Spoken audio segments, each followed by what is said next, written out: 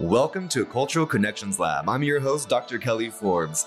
We are here to talk with educational professionals around the world to impact and influence the education system as we focus on cultural connections and the education of multilingual, diverse students. We're excited to have you join us today, and we sincerely hope that you enjoy the show.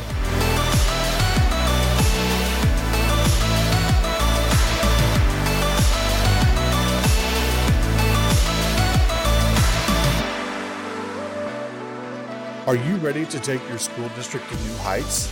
Introducing EduSkills, the leading software as a service platform for Title III and multilingual support in education.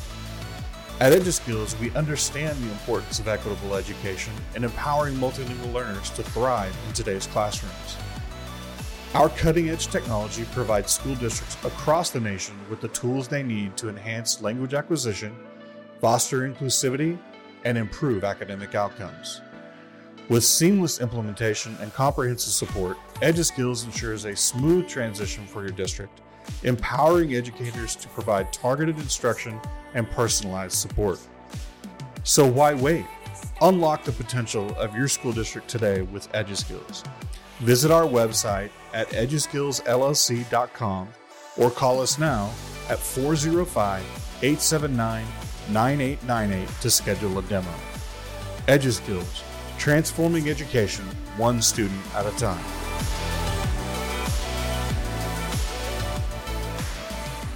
Good afternoon, everyone.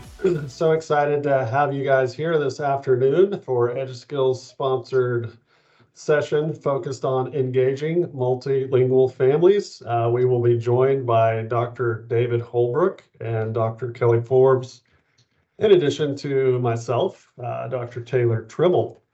So excited to have you guys with us today. We will begin first with Dr. Holbrook, and he will be sharing his area of expertise related to compliance and federal guidelines when it comes to supporting families, multilingual families. And then the second half will be joined by Dr. Kelly Forbes, who will share with us best practices for supporting multilingual families in our public schools. So without further ado, I'd like to introduce Dr. David Holbrook. Dr. Holbrook is a nationally renowned expert in the administration of EL programs. He earned his PhD in linguistics at the University of West Indies in the Republic of Trinidad and Tobago, and has over 25 years of experience working with speakers of other languages. He has lived in 5 countries and worked in more than 15. Dr. Holbrook is a former educator and also spent nearly 6 years at Wyoming Department of Education, where he held positions as Federal Programs Division Director, Title I Director, Title III Director, and for 6 months was Director of both Federal Programs and the Assessment Division. So quite a diverse experience. He also has served as state's Native American Education Consultant, working with the Northern Arapaho and Eastern Shoshone tribes and Wind River Indian Reservation. As Federal Programs Division Director, he was responsible for oversight of federal education programs, including McKinney-Vento programs for students experiencing homelessness. He trained with the U.S. Department of Education and participated in the federal monitoring of Title III in 5 states. He served 13 years with the National Association of English Language Program Administrators, which is another acronym for you to learn, NAELPA. 2 years as president and is now NAELPA's executive director. He also works for Transact Communications and is Transact's executive director of federal programs and state relationships. Dr. Holbrook is also many, many things. He is a friend of mine. I've enjoyed getting to know Dr. Holbrook over the years and is just one of the greatest advocates out there, very willing to help, be a resource for no additional cost. Any question you have related to compliance and federal guidelines, I know he's always welcome or willing to take a call or an email. So we are grateful for this opportunity to be joined by Dr. Holbrook, and I will pass the mic to you, Dr. Holbrook. Thank you. All right, thanks very much. It is an honor to be able to be here with you all today. I do appreciate the opportunity to share some of the things that I've learned. I have shared with Dr. Tribble in the past that I really feel very privileged because of the varied background and experience I've been able to have. Not a lot of people are offered the opportunities that I've had, and because of that, I don't want to. I want to make sure that I offer to the field my expertise and what I know, so that other folks can benefit from the blessings that I've had. So I'm just happy to be here and happy to share. I'm going to be talking about federal requirements and the law today regarding parent and family engagement. It's like if if you've ever tried to read the law, it's like really a good cure for insomnia. But when you think about everything that's in there that we're required to do, we got to know this stuff. So when we passed ESSA, my part of my work with Transact is to work with their parent notices product, which means I had to look at what we had in our ESEA, No Child Left Behind parent notices collection, and update it to the new law. And in doing that, one of the things there were some things that I noticed, and that's some of what I want to share about the expansion of parent-family engagement requirements. But some years ago, and I'll share this with you before I get started, I did an analysis of federal monitoring reports. It's another one of those, wonderful, exciting areas of literature.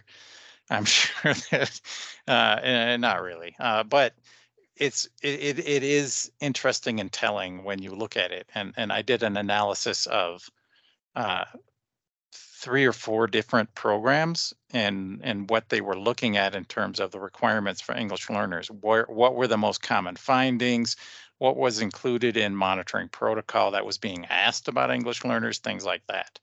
And it was really very revealing in terms of there were huge holes in other places where where there were findings. It was significant of the fact of how they patterned in certain ways.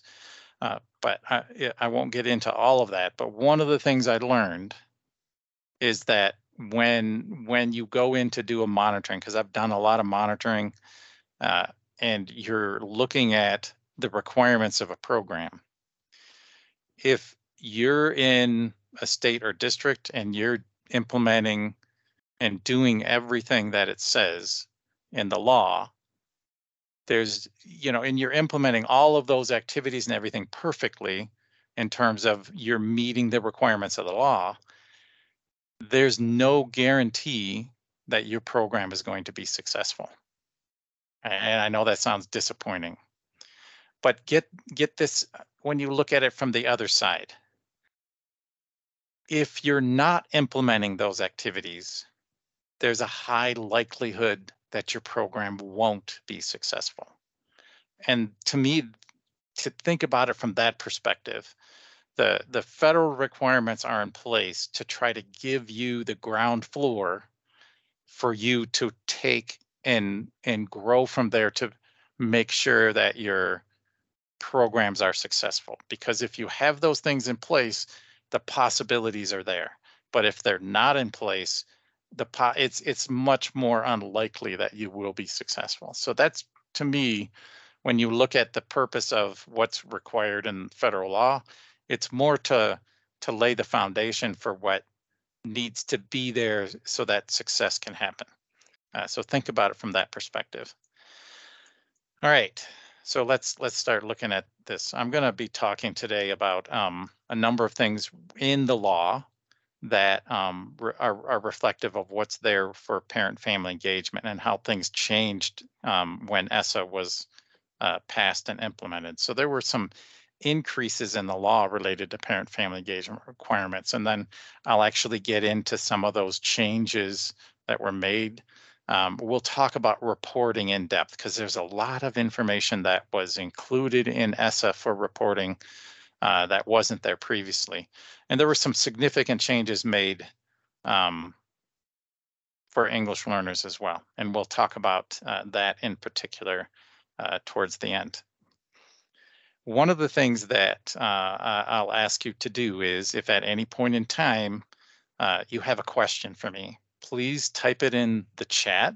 The folks from EdSkills are going to be monitoring the chat, and they'll try to find a time or a way to interrupt me and ask those questions as I'm presenting. I much prefer to answer your questions at the time because it makes more sense to me to do it that way.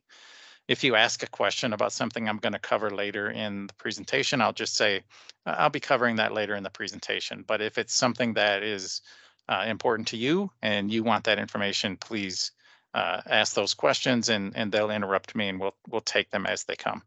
I think we will also have a time for questions at the end if you want to wait until that time as well. All right. So if you were around when No Child Left Behind was around, you know that there were a lot of things that were written into the law that were very specific of things that needed to be done, that the federal government was requiring that we do at the state and district level. So when ESSA was passed, it kept the things that were required to be implemented. Those things are still there. They haven't changed. For example, we still have accountability requirements. We still have details about accountability. However, in No Child Left Behind, those things were written out very specifically. If anybody remembers AYP, that's where it was, and school improvement at the time. Now it's school support and improvement. Those things were there, and they were written into the law at the federal level. Now, the way ESSA has shifted things, it's moved things from the being written into the law to be more like guidelines for states of how things should be done. States are still required to have accountability for schools. However, they get to write how they would like to do it, and that's approved by the federal government. So those things are no longer dictated from the federal government. The state says, hey, this is what works best in our state, and the feds look at it, and if it meets, a high quality standard, they approve it, and it moves forward.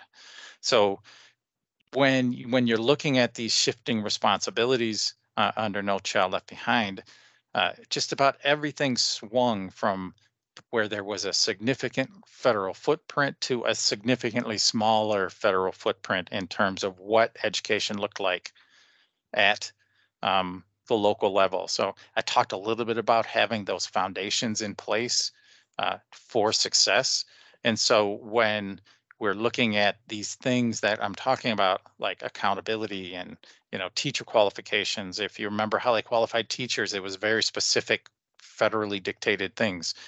Now, instead of the feds dictating it, you required that your teachers have to meet state certification and licensure. So the state's telling you this is what state certification and licensure looks like in our state, rather than the feds saying this is what we're approving for teachers. So there's that whole shift, and just about everything shifted in that direction. So you still have to do these things, but we're going to do them more along the lines of the way your state feels like it's most appropriate. And as long as it meets those high quality requirements, we're good. There's one area where that's not true, and that's in the area of parent-family engagement. Because when you look at the law, there's a lot more written into requirements around parent and family engagement and communications with parents that are required under ESSA that were not there under No Child Left Behind. So it was a huge pendulum shift in the direction of states defining how they're going to do things, except in this one area of parent-family engagement. It's the only area where we saw the shift actually go farther in the other direction at the federal level. So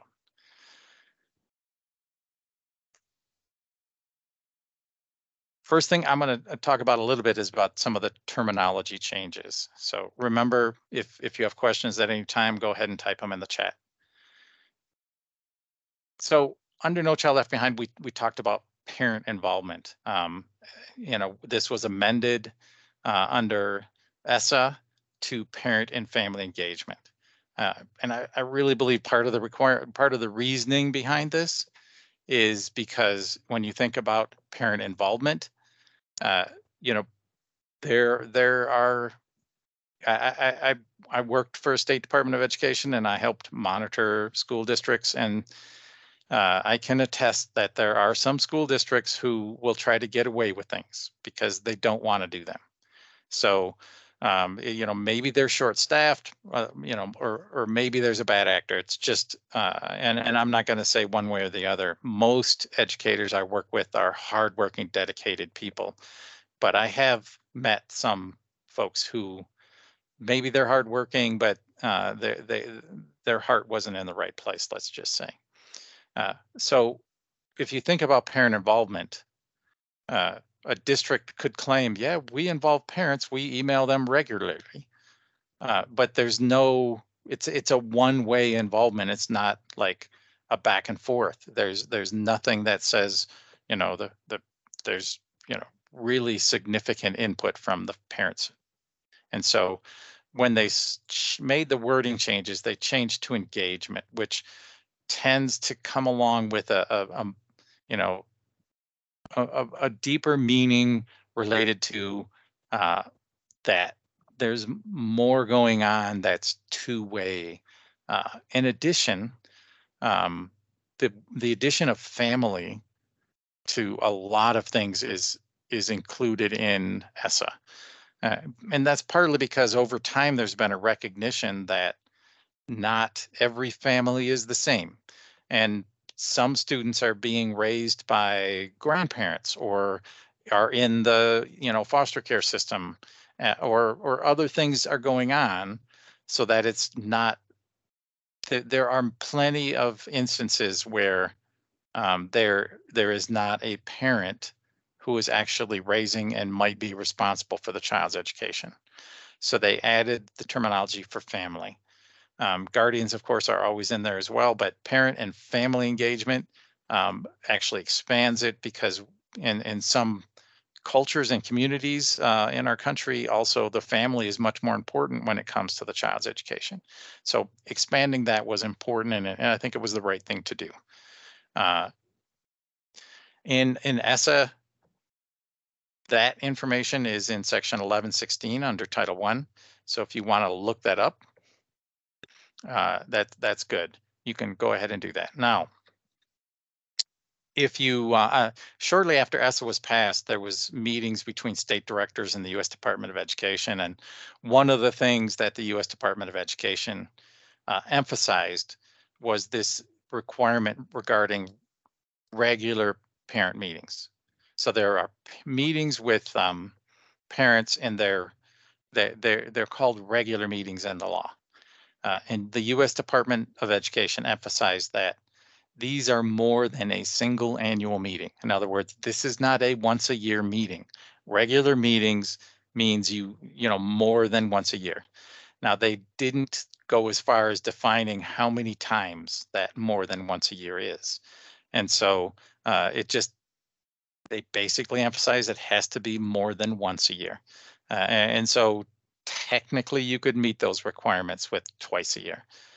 But their recommendations were more than, it insinuated that, it was multiple meetings, not just one or two.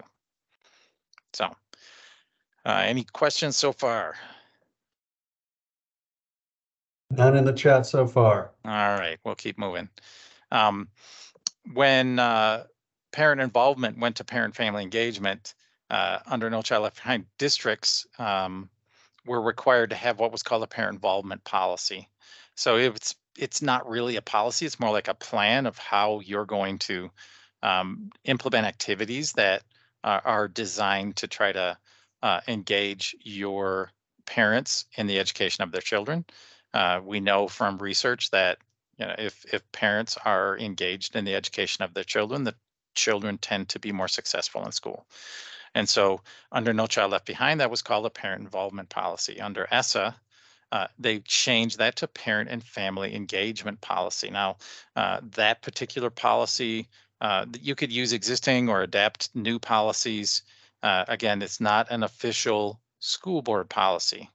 It's more like a plan. It doesn't require your school board to adopt this policy. It's more like a plan that you're required to implement under the law. They just call it a policy in the law for some reason, just so that they can confuse everybody, I think. Well, let's just say the folks who are writing the law often aren't implementing the law. So anyway, so these plans are for the purpose of implementing the parent-family engagement requirements. So there was a shift in that terminology from involvement to engagement, and the policies that are needed at the school and district level are still required. They're just things are a little bit different in terms of what's actually required there, the information that's required. So there were some changes made to try to emphasize the importance of parent-family engagement at the district level, especially. So under No Child Left Behind, 1% of your Title I funds could be reserved for parent involvement. But of that 1% reserved at the district level, so your school district gets a chunk of Title I money and they have to distribute it to the schools, but they can keep 1% of it for parent involvement under No Child Left Behind. But even that 1%, they had to then, of that 1%, 95% of that 1% they had to pass down to Title I schools to implement parent involvement activities. Now, under ESSA, there's still that 1%. Under No Child Left Behind, you could reserve more than 1% if you wanted, but you had to reserve at least 1%. Same thing under ESSA. However, they've made a change to how much the district can actually keep to use. Under No Child Left Behind, they could keep just a small amount, the 5% of that 1%. They've doubled that under ESSA. So now that ESSA funding, you can reserve 90%. You can, of that 1% set aside, you can keep 10% of that 1% at the district level, and 90% goes to districts. They've changed the wording under No Child Left Behind. It had to go to Title I schools. Now it has to be given to high need schools. So priority must be given to the high need schools. But again, the district also has twice as much money to implement district-wide activities, which is important to note. But then also it's important to note in the additional requirement that they added under ESSA, was that the funds have to be used to carry out activities and strategies that are consistent with the district's parent-family engagement policy. So I mentioned those parent-family engagement policies on the previous slide, because whatever activities and strategies that you're writing into your parent-family engagement policies are important, because that's how you spend your money. And that's what the feds are trying to communicate to us, is we're not asking you to just make plans. We're asking you to make plans and implement them, and we're requiring you to set aside funds to do that. So I hope that makes sense. All right, moving on. So if you're familiar with the school parent compact, or even your school parent and family engagement policy, under No Child Left Behind, parent involvement policies, and now under ESSA, parent family engagement policies, require that the school level parent and family engagement policy has a school parent compact. And that school parent compact is an agreement between the school and parents of different activities that the schools and the parents will be implementing to try to basically help achieve the academic success of the students. And so those compacts required some information. Under No Child Left Behind, there were 3 things. You had to discuss the parent-family engagement compact at the, you had to have parent-teacher conferences to talk about that. There were frequently reports required to parents, and you had to have reasonable access to staff, opportunities to volunteer and observe activities. Those things are still included in the parent-family engagement policy, the school parent compact under ESSA. but it expands that to include that there must be regular two-way meaningful communication between family members and school staff to the extent practicable in a language family members can understand. So they added specific language regarding communication with parents. And I'm gonna like kind of lean into this a little bit, because when you think about whether you're truly engaging your family members or not, if they're receiving communications in a language and they don't understand it, that precludes meaningful engagement. And, one of the things I said earlier was research proves and shows to us that, when families are involved in the education of their students, the students tend to be more successful academically. And so if we're excluding families because they are not fluent in English, then we're basically excluding some of that capability for those parents to be engaged with the education of their students. And that's not only an issue with ESSA, it's also a civil rights compliance issue. And so communicating to the extent practical is regarding written communications. The Office for Civil Rights at the U.S. Department of Education and the Department of Justice's Civil Rights Division considers it always practicable to provide oral interpretation for family members. So that's a right and that parents have to receive those communications in a language they can understand. All right. So I'm going to start talking about some of the changes to reporting here, because there was a lot of additional information that was required, and you'll see it in this coming slides. And this is talking about the school and district report cards for the most part. And these aren't report cards that go home to kids with their school grades. These are the things that schools and districts are required to report out to the community, to post on their websites, that provide details regarding the performance of the school. And one of the they must be provided to the community, but these details also have to be specifically provided to parents so that they know how the school and the district that their students are in are performing compared to the other schools in the district and other schools in the state. So there was this, again, a significant amount of the type and information included in those report cards. And I'm also going to get into talking about the reporting in those report cards related to English learners and then under Title III.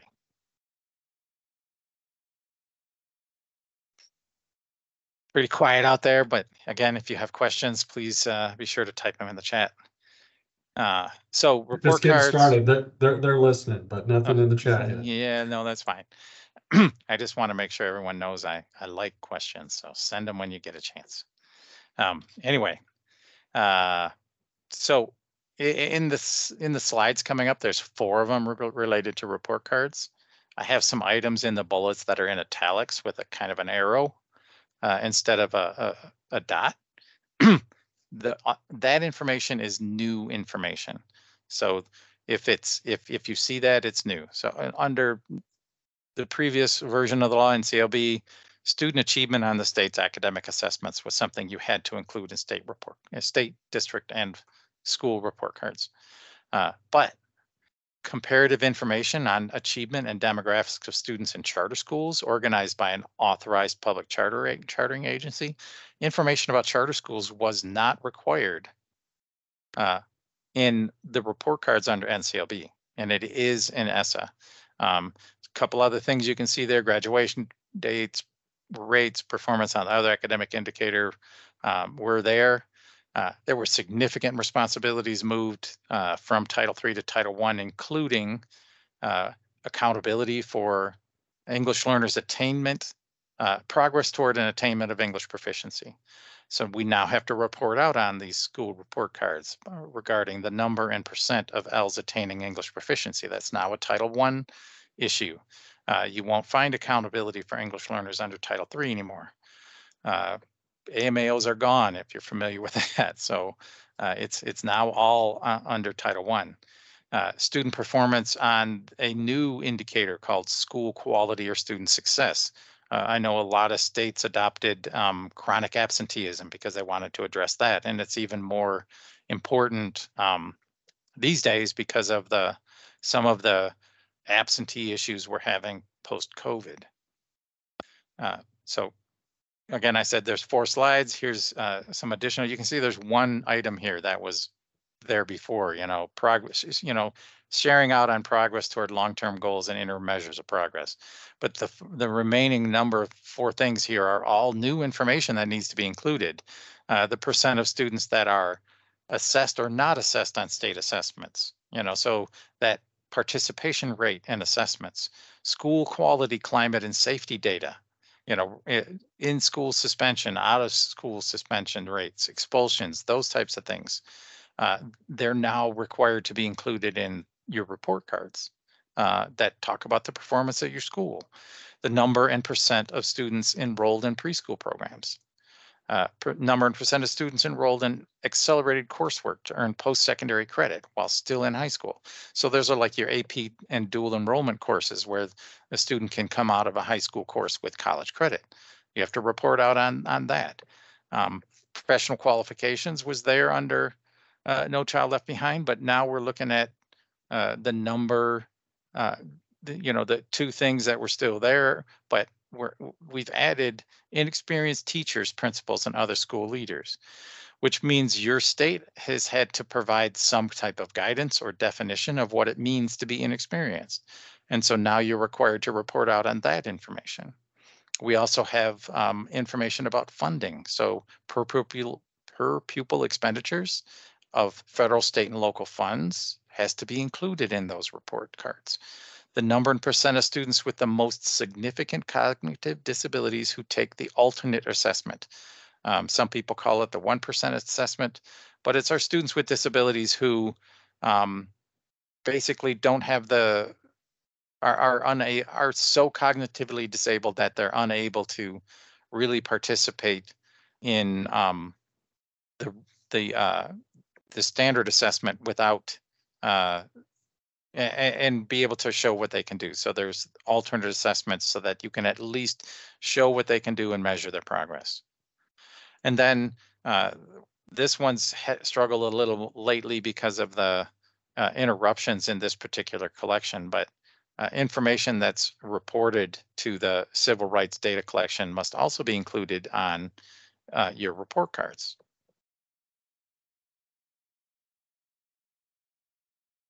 And all 3 of these weren't there before. Results of 4th and 8th graders on the National Assessment of Educational Progress, college enrollment rates for high schools. This was required under ESEA flexibility, if anybody remembers that. But this is something that's been one of those things that usually is more difficult to track, especially if students attend colleges out of state. But there are supposed to be mechanisms available at the state level so that you can determine your college enrollment rates for high school graduates. So if you're unfamiliar how to do this, then I would, if you don't have it in place and know what to do and everything else, then contact your folks at your State Department of Education and ask them for assistance, because they should be able to help you with this. But one of the things that I found interesting, and there were some things in the law they called cross-cutting things, cross-cutting issues or items, and that was typically related to some of our at-risk students in terms of actually calling them out. The law often says all students, but in our thoughts, oftentimes we're not considering some of those student groups because they're included in all students, but they need to be addressed because of their specific issues. So the reporting now is required to be disaggregated. In other words, you have to pull out the data for these specific student groups, and those are students experiencing homelessness, students in foster care, and students with a parent on active a parent or parents on active military duty.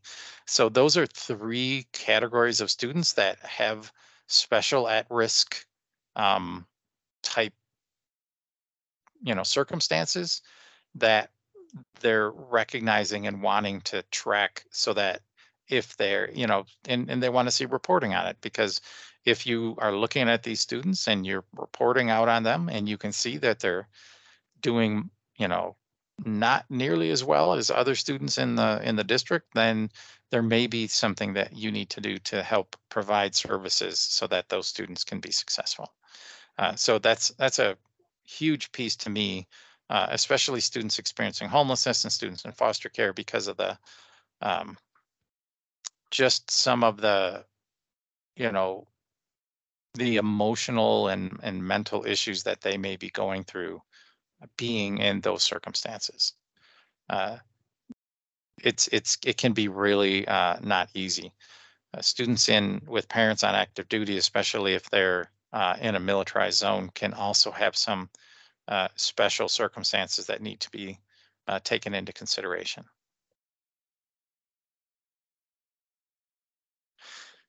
All right, so let's shift gears a little bit. I'm gonna shift over to talk a little bit about some of the changes in Title III. If you are familiar with No Child Left Behind's Title III, there was a section that was called evaluations, and it was section 3121. Under ESSA, they changed it, and it's now titled reporting, because there was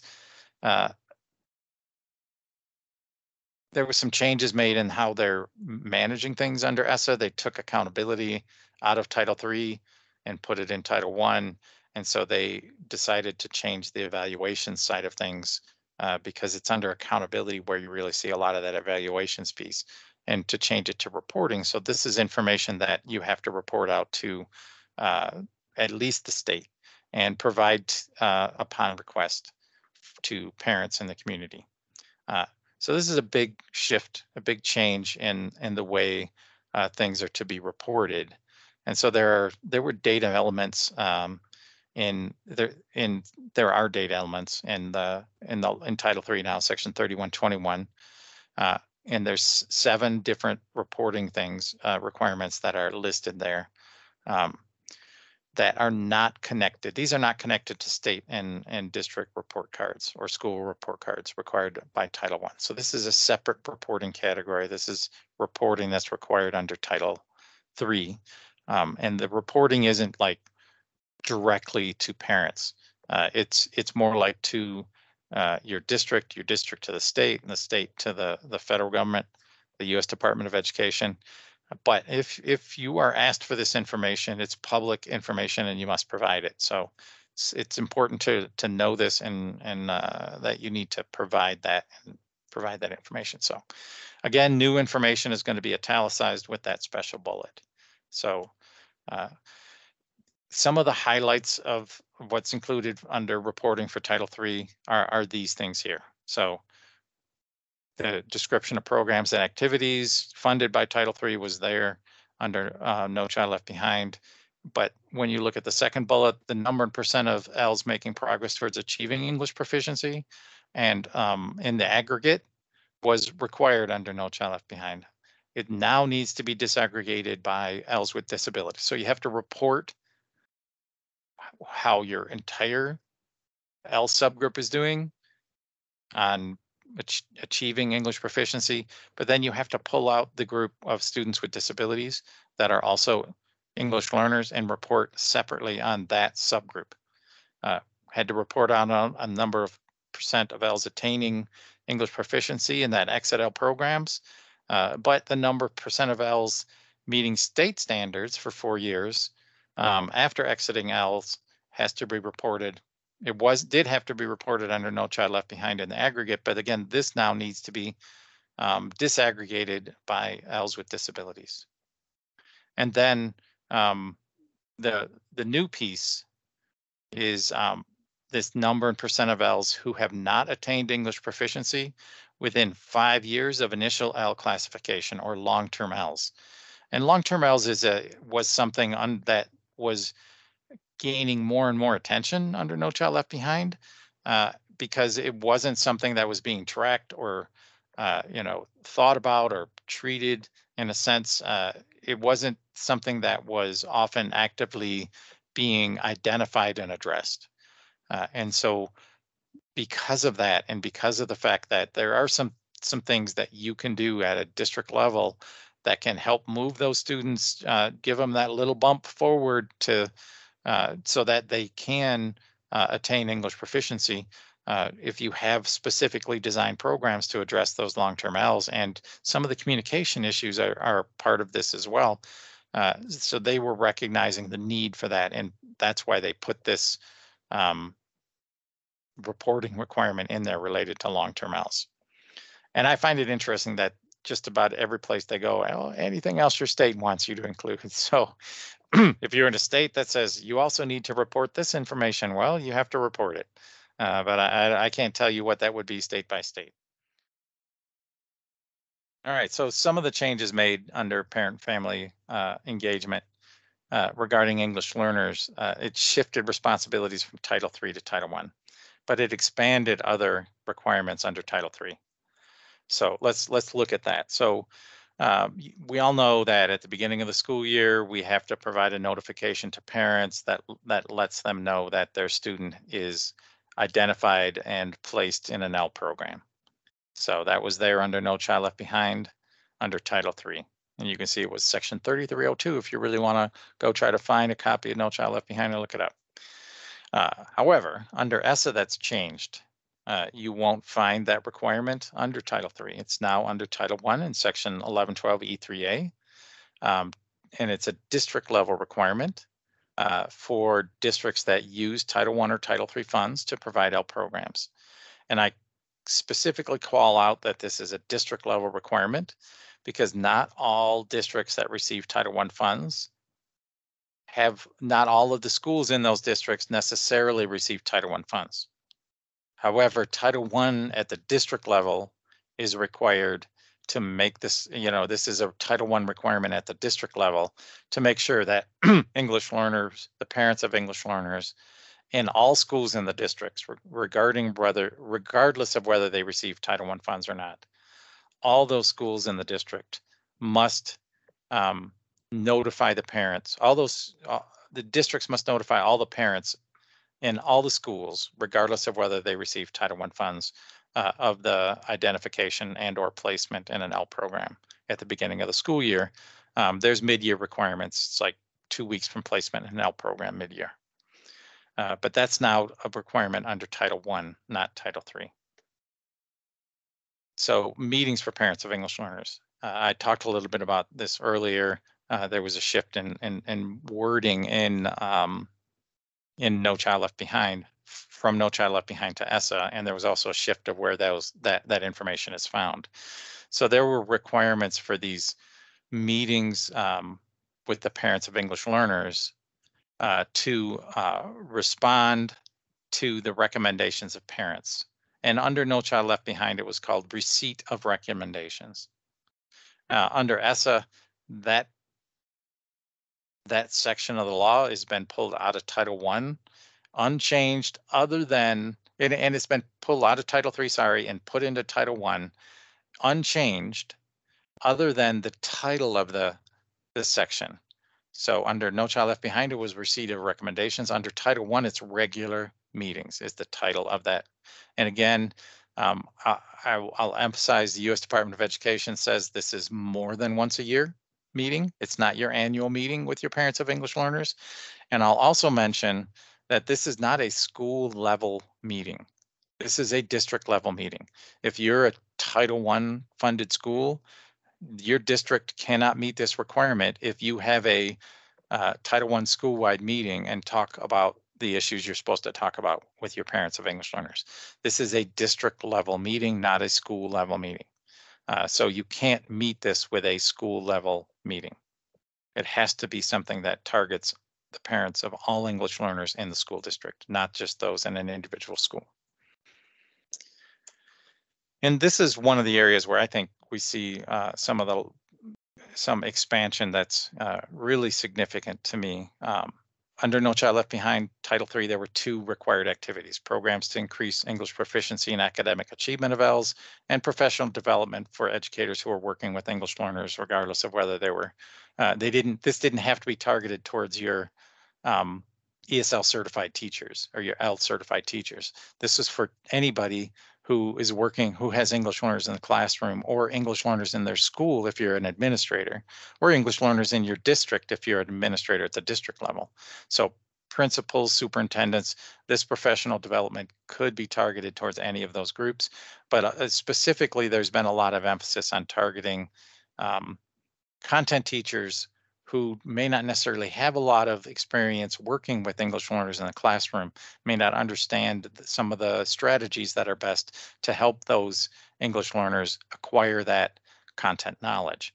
There's a lot of parallels between ESSA and civil rights requirements. So civil rights requirements, when you're talking about L programs, there are two things that are required, your programs must do.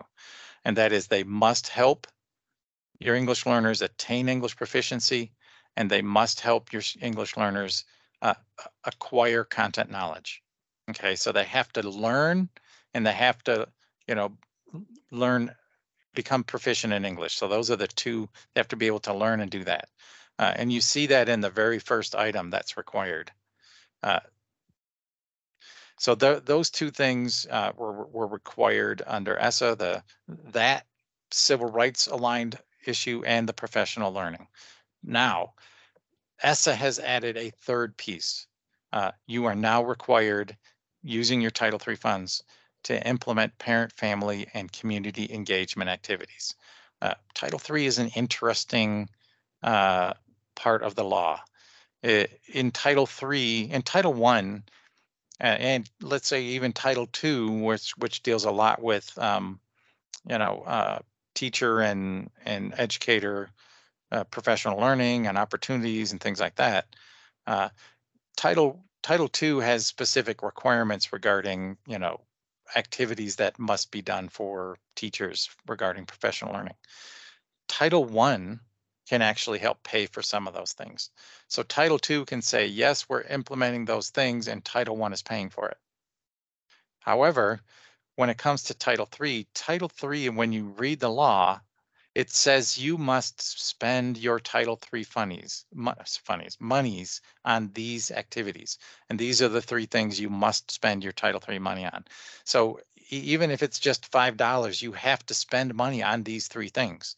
You can't not spend Title III money.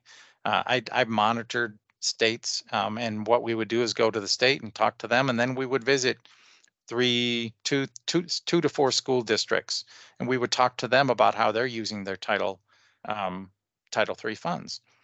And I remember very distinctly one school district that we visited, and they were using their Title II funds to provide professional development for regarding English learners, and they thought they were meeting the requirements of the law under Title III. But the folks who were monitoring the programmatic side of this thing said, no, the law says you have to spend Title III money on it, and you're not spending any Title III money on professional learning. They were basically meeting the requirements of Title III, but with other funds, and because it was other funds, it didn't meet the requirements of Title III. So you have to spend Title III money on these things. So in the law, where it says you have to spend money on something, Title I has parent and family engagement all over the place, and it's found in other parts of the law as well. But when it comes to community engagement, there's no other place in the law where there's a reference to you must spend money on community engagement. And because there are, some interesting supplanting requirements in Title III that basically tell you, hey, you have to spend your money on parent-family engagement, which is required under Title I, it can get to be real confusing. And so one of the things that I recommend districts do when they're looking at trying to meet this third requirement of spending Title III money on parent, family, and community engagement, that they focus on community engagement activities, because parents and families will be involved in those community engagement activities. And it is an area that is not a required expenditure under Title I. Title I has requirements regarding making information available to communities, but there are no mandates to engage communities. It has like recommendations and things like that, but there's nothing that says you have to spend your Title I funds on community engagement. So I recommend that you use your Title III funds when you're looking at this third required activity to meet those on community engagement, because it covers parents and families as well. Dr. Holbrook, I know we'll be getting into this a little bit in the second hour, but in your experience visiting some of those school districts, can you maybe give some practical examples of things that you have seen districts implement regarding community engagement with multilingual families? Yeah, sure. One of the things that I saw that was often a really effective activity was related to having a community night at the library. And this is especially effective for your parents who want their kids to be able to have access to reading materials and things like that. And so they would have a library night. They would use their funds to potentially, purchase a book for the parents to, or for their students or for the parents themselves. There's a company, I'm not going to that produces a book that helps parents with knowing how to help their students with homework, and they provide it in multiple languages. So it's a help for parents to help their kids with their homework, and things like that they would provide to the parents. But they would do it. They would have these events, a community event at like a library, and then they would use that opportunity to sign the kids up and the parents up for library cards. So it was like an activity. Part of the activity of that night was making sure that everyone had a library card so that they could take advantage of their public libraries. There are sometimes events in communities that you can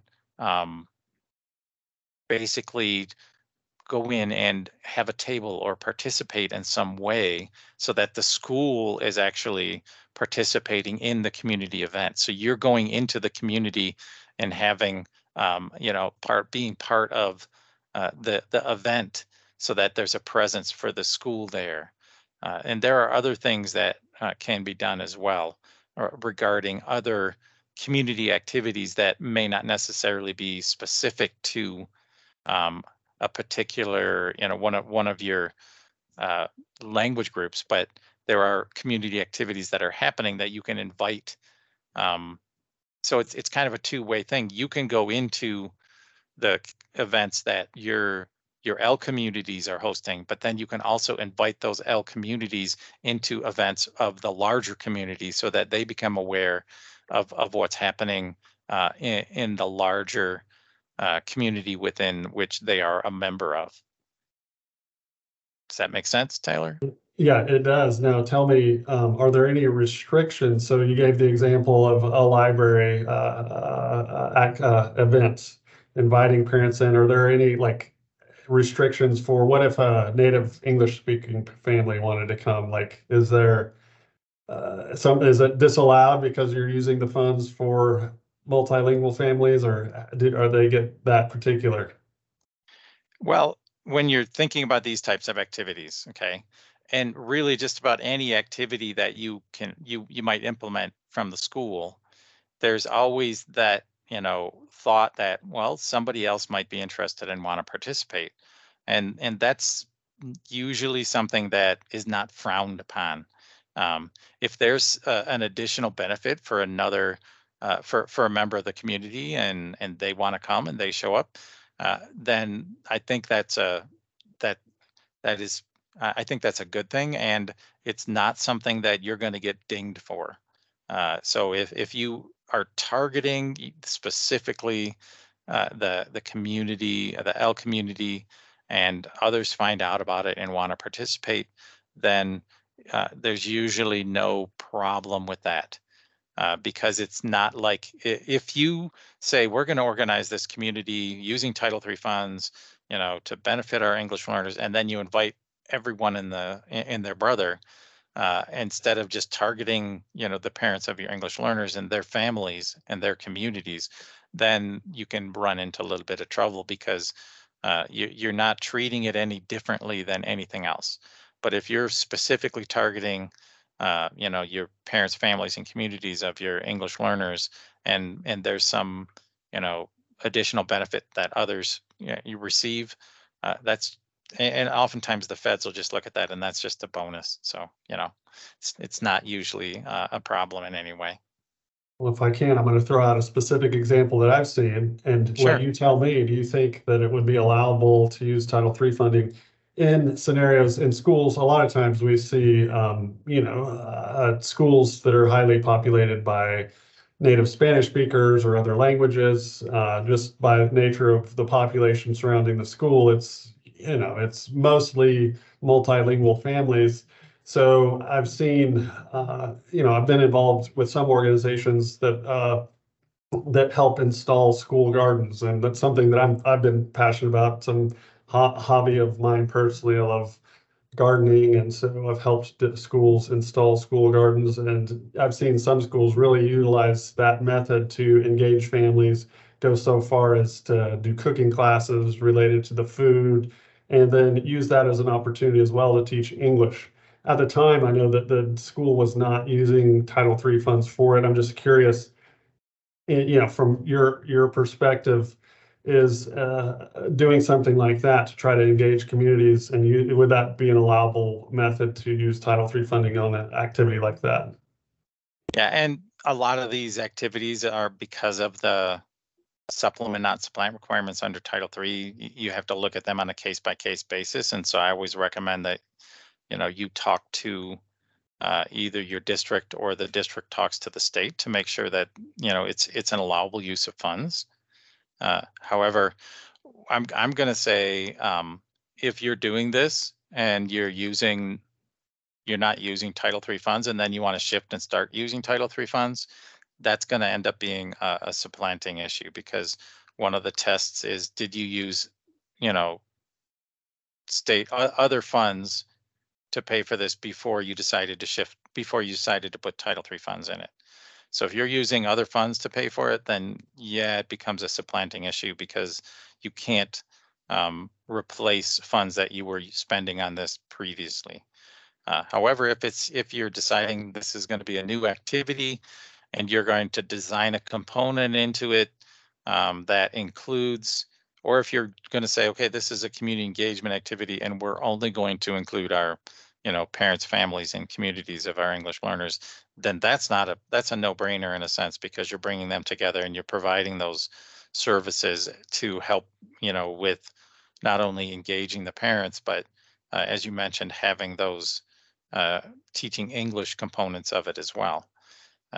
But if you're implementing something with multiple funding streams and you want to have a component that's specific to your L community, then I think that's allowable as well under Title III, as long as you're meeting the intents and purposes of the law. It's a community engagement activity, and you're doing it to try to benefit not only the students but the parents in terms of language acquisition.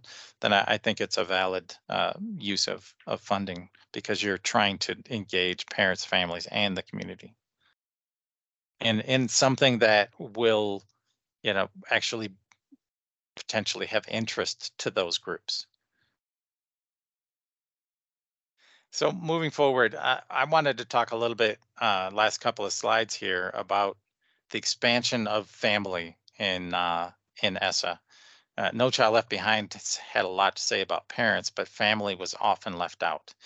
There wasn't really a lot of mention of it. And I talked a little bit earlier about the fact that there's a huge recognition that all families aren't the same, that some students are being raised by grandparents or in the foster care system or by others. And so that idea of family is, by aunts or uncles, or whatever, but that idea of family needed to be included, because those educational decision makers aren't always just the parents, or sometimes the parents aren't even in the equation anymore. So they've added family in a lot of places. So under Title III, you see it under Title I, but you also see it under Title III. To promote parental and family and community participation. It talks about parent and community participation under No Child Left Behind, and family was added in ESSA. Title III plans have to describe how the district will promote parent, family, and community engagement. The addition of families is also found in the consultation requirements regarding the content of district Title III plans.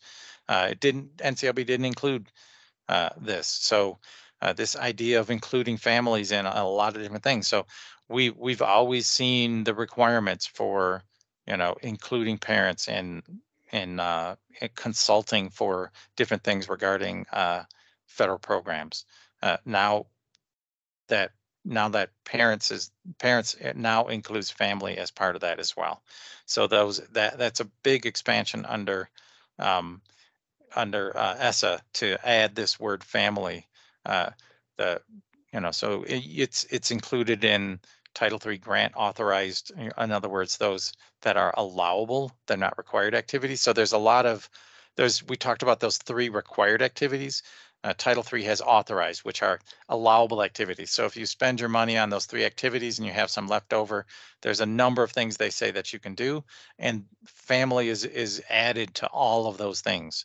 And there's a sub-grant of Title III called the Immigrant Grant, and this is for families that are new to the education system in the United States, and the addition of family is included to all of those things as well.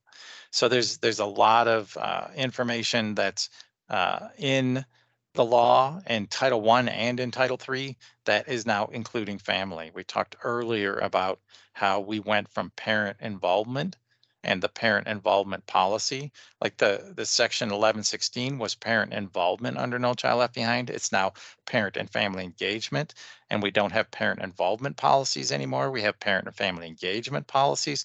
So you've got all of these things where family has been added, and that's a significant change, and it's one that definitely needs to be recognized and implemented. So I'm at the end of my presentation. So if there are any questions or comments you would like to make.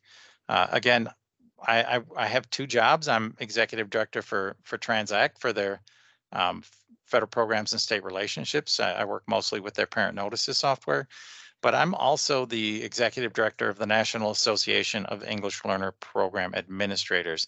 And this is a national organization that provides support and assistance to educators working with English learners in the classroom and in English learner programs across the country. We have a national conference, quarterly webinars, monthly networking coffee chats, lots of ways to connect, and lots of wonderful professional learning through that organization. I don't know if you're able to throw up anything in the chat so that folks can connect with either one of those orgs, but that would be great. Awesome. Thank you, Dr. Holbrook. Very informative. I have dropped your email address in the chat, as well as information on NAELPA's conference, where you can also view other information related to the organization, see how to get involved. This year's conference is in New Orleans, kind of precedes the NABE, National Association for Bilingual Education Conference. I know Dr. Holbrook will be there. I'll be there. Some from our team will be there. So we hope to see you there and see how you might be able to get involved, because we know you guys have area of expertise as well that is beneficial to us all. So love to work with you there.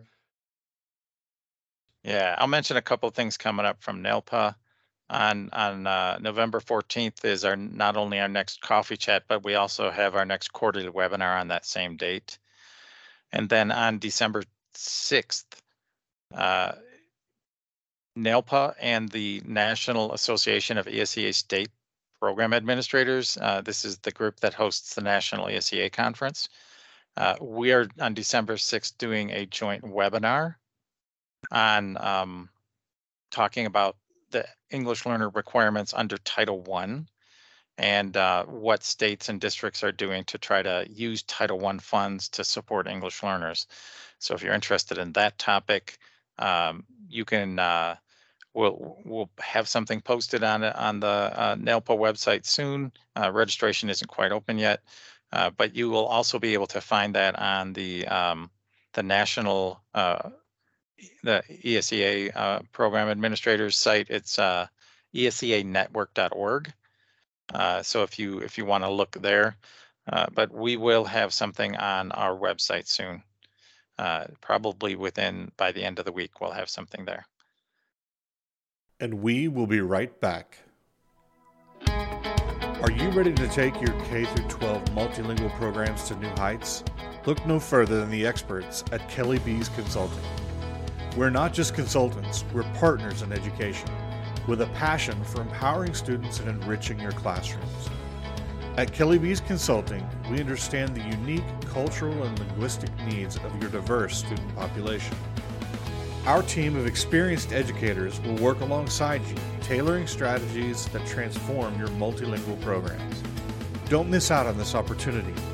Visit www.kellybsconsultingllc.com today to learn more and schedule your consultation.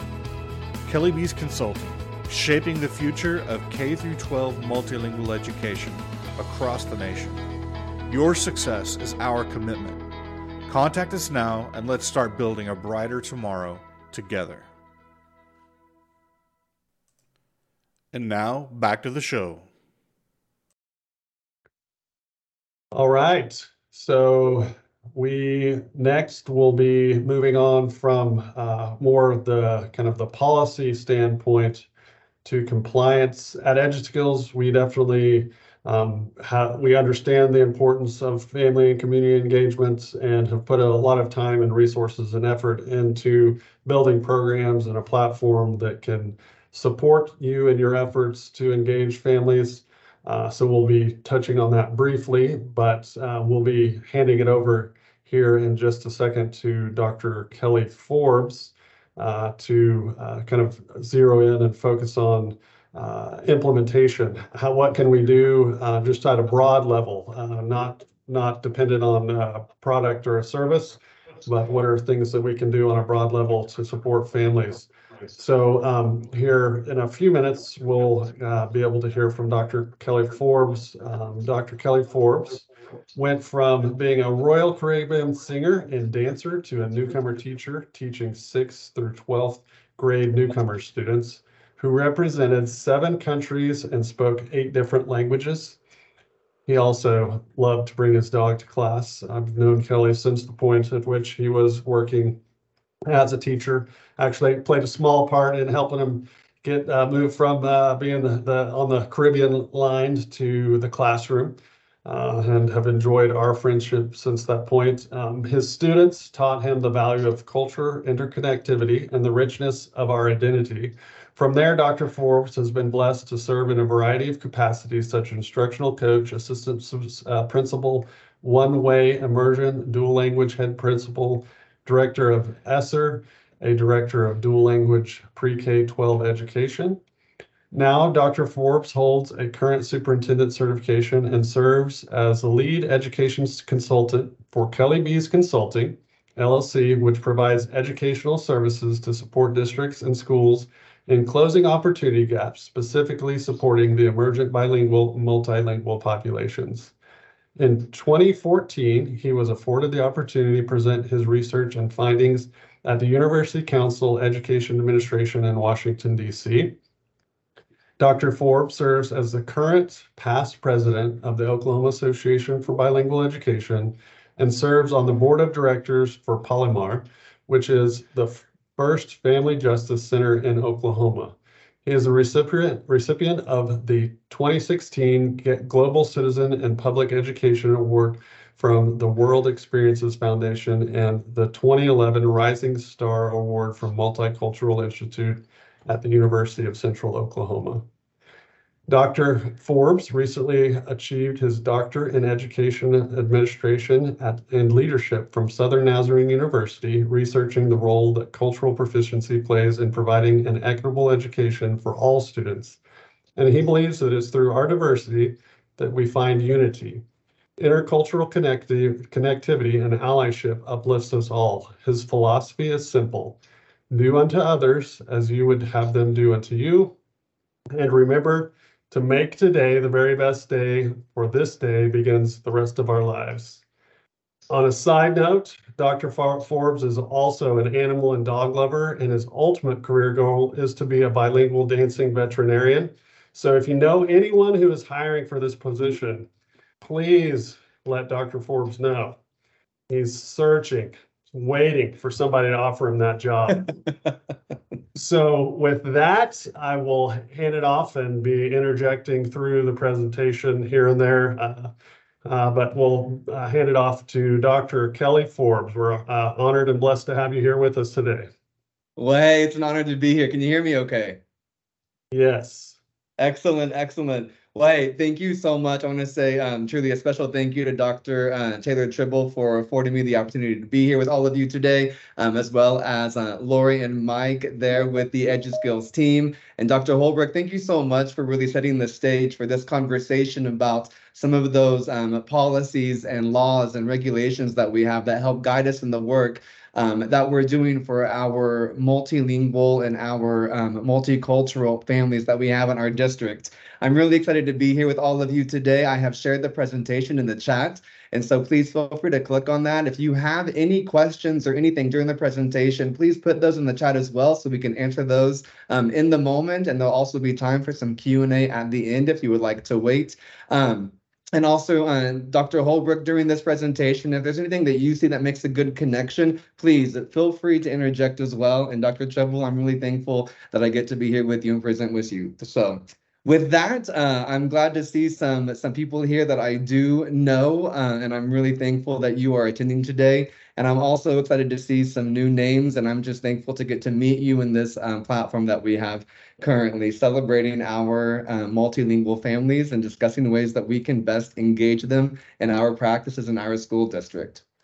So you've heard a little bit about me. You also have heard a little bit about Dr. Taylor Tribble, who is the founder and the CEO, the president of EduSkills. I was fortunate to be and during this time, if you all don't mind, if you'll just put in the chat maybe where you're from, a district, what state, something like that, just to kind of get to know each other just for a quick second. But then as you're typing that in, again, it was really interesting the way that I was able to meet Dr. Tribble and how he helped me get into the field of education, coming off of Royal Caribbean Cruise Line as a singer and dancer. And it was really great to travel the world on the cruise ship. And of course, I really love that. I mean, who wouldn't? But at the same time, I really found a true appreciation for being in a school within four walls and still traveling the world at the exact same time. But Dr. Tribble was, also an educator who turned into, as he calls himself, an accidental entrepreneur. And I was fortunate to be the first director to implement EduSkills in a school district and see the great benefits that were there. So here in the chat, it's fun to see we have friends from Chickasha, Oklahoma, Clinton Public Schools. Shout out to Krista, Edmond Public Schools. Erica, it's so good to see you here. Inspire NOLA, you're here as well. We also have Prince George's County Public Schools. Welcome, glad to see you here. Representatives from Muskogee, some more from Maryland and Prince George's County. And yes, and there was a comment in there to share this presentation. Again, I will make sure. Dr. Tribble, if you don't mind, could you find that link and please share that link one more time in the chat for our participants today? I will do it. Thank you so much. We also have people in from Colorado. Shout out to you, Shelly. Good to see you, or I guess have you here virtually. Idabel Public Schools as well. Epic Charter Schools here in Oklahoma. Welcome. We also have Miss Sarah May. She's an instructional coach at Western Heights, and we'll be bragging about Western Heights and some of their great achievements that we've seen with the implementation of EduSkills and having these conversations around family engagement as well as academic services through our English language acquisition plans. Some other shout outs from, PG, CPS, Prince George's County. There's a lot here from Poto, Idabel here in Oklahoma. We're just so glad to have all of you. So thank you so much. Thank you so much for being here. Also, Ron from Western Heights, glad to see you as well. And yeah, and Michelle, I'm glad that I pronounced it correctly as well for Chickasha. So I'm just so glad to be with all of you. It's really fun just to consider all of the types of experiences that we have in our school districts all across the nation, and how enriching it is for us to be participating with our multilingual and our multicultural communities and our families. And again, Dr. Holbrook, thank you so much for setting that platform and giving us some of those guidelines as to what that looks like in the legal terms and what we should be doing, but also now we can discuss a little bit more and enhance that conversation with the practicalities of what that can look like within your school district. As we go through all of this, again, please ask your questions, be greedy, participate in the meantime, and I just hope that we give you the information that you need. So with that, I am going to hand this off for a second over to our host, Dr. Taylor Tribble. He has published articles for COSA here within Oklahoma, but also for NIALPA. And I wanted to give him a chance to be able to discuss a little bit about the articles that he has published. And just for everyone's information, there are embedded links in all of the slides of this, so that way you yourselves also have access to this information. So I'm going to pass this on over to you, Dr. Tribble, if you would like to discuss a little bit about the articles that you've published. Absolutely. Thank you for the time to share. So, I am a former educator, and as you mentioned, an accidental entrepreneur. Just got into business because I felt like I could help more schools by running the company than I could in an individual school district. And I, at the time, working for public schools, was passionate about serving families and parents. So I was have been excited about being involved with the National Association for English Language Program Administrators and able to contribute to their quarterly newsletter. And in August, I shared the link to the newsletter. On page 7 is the article that Dr. Forbes is referencing.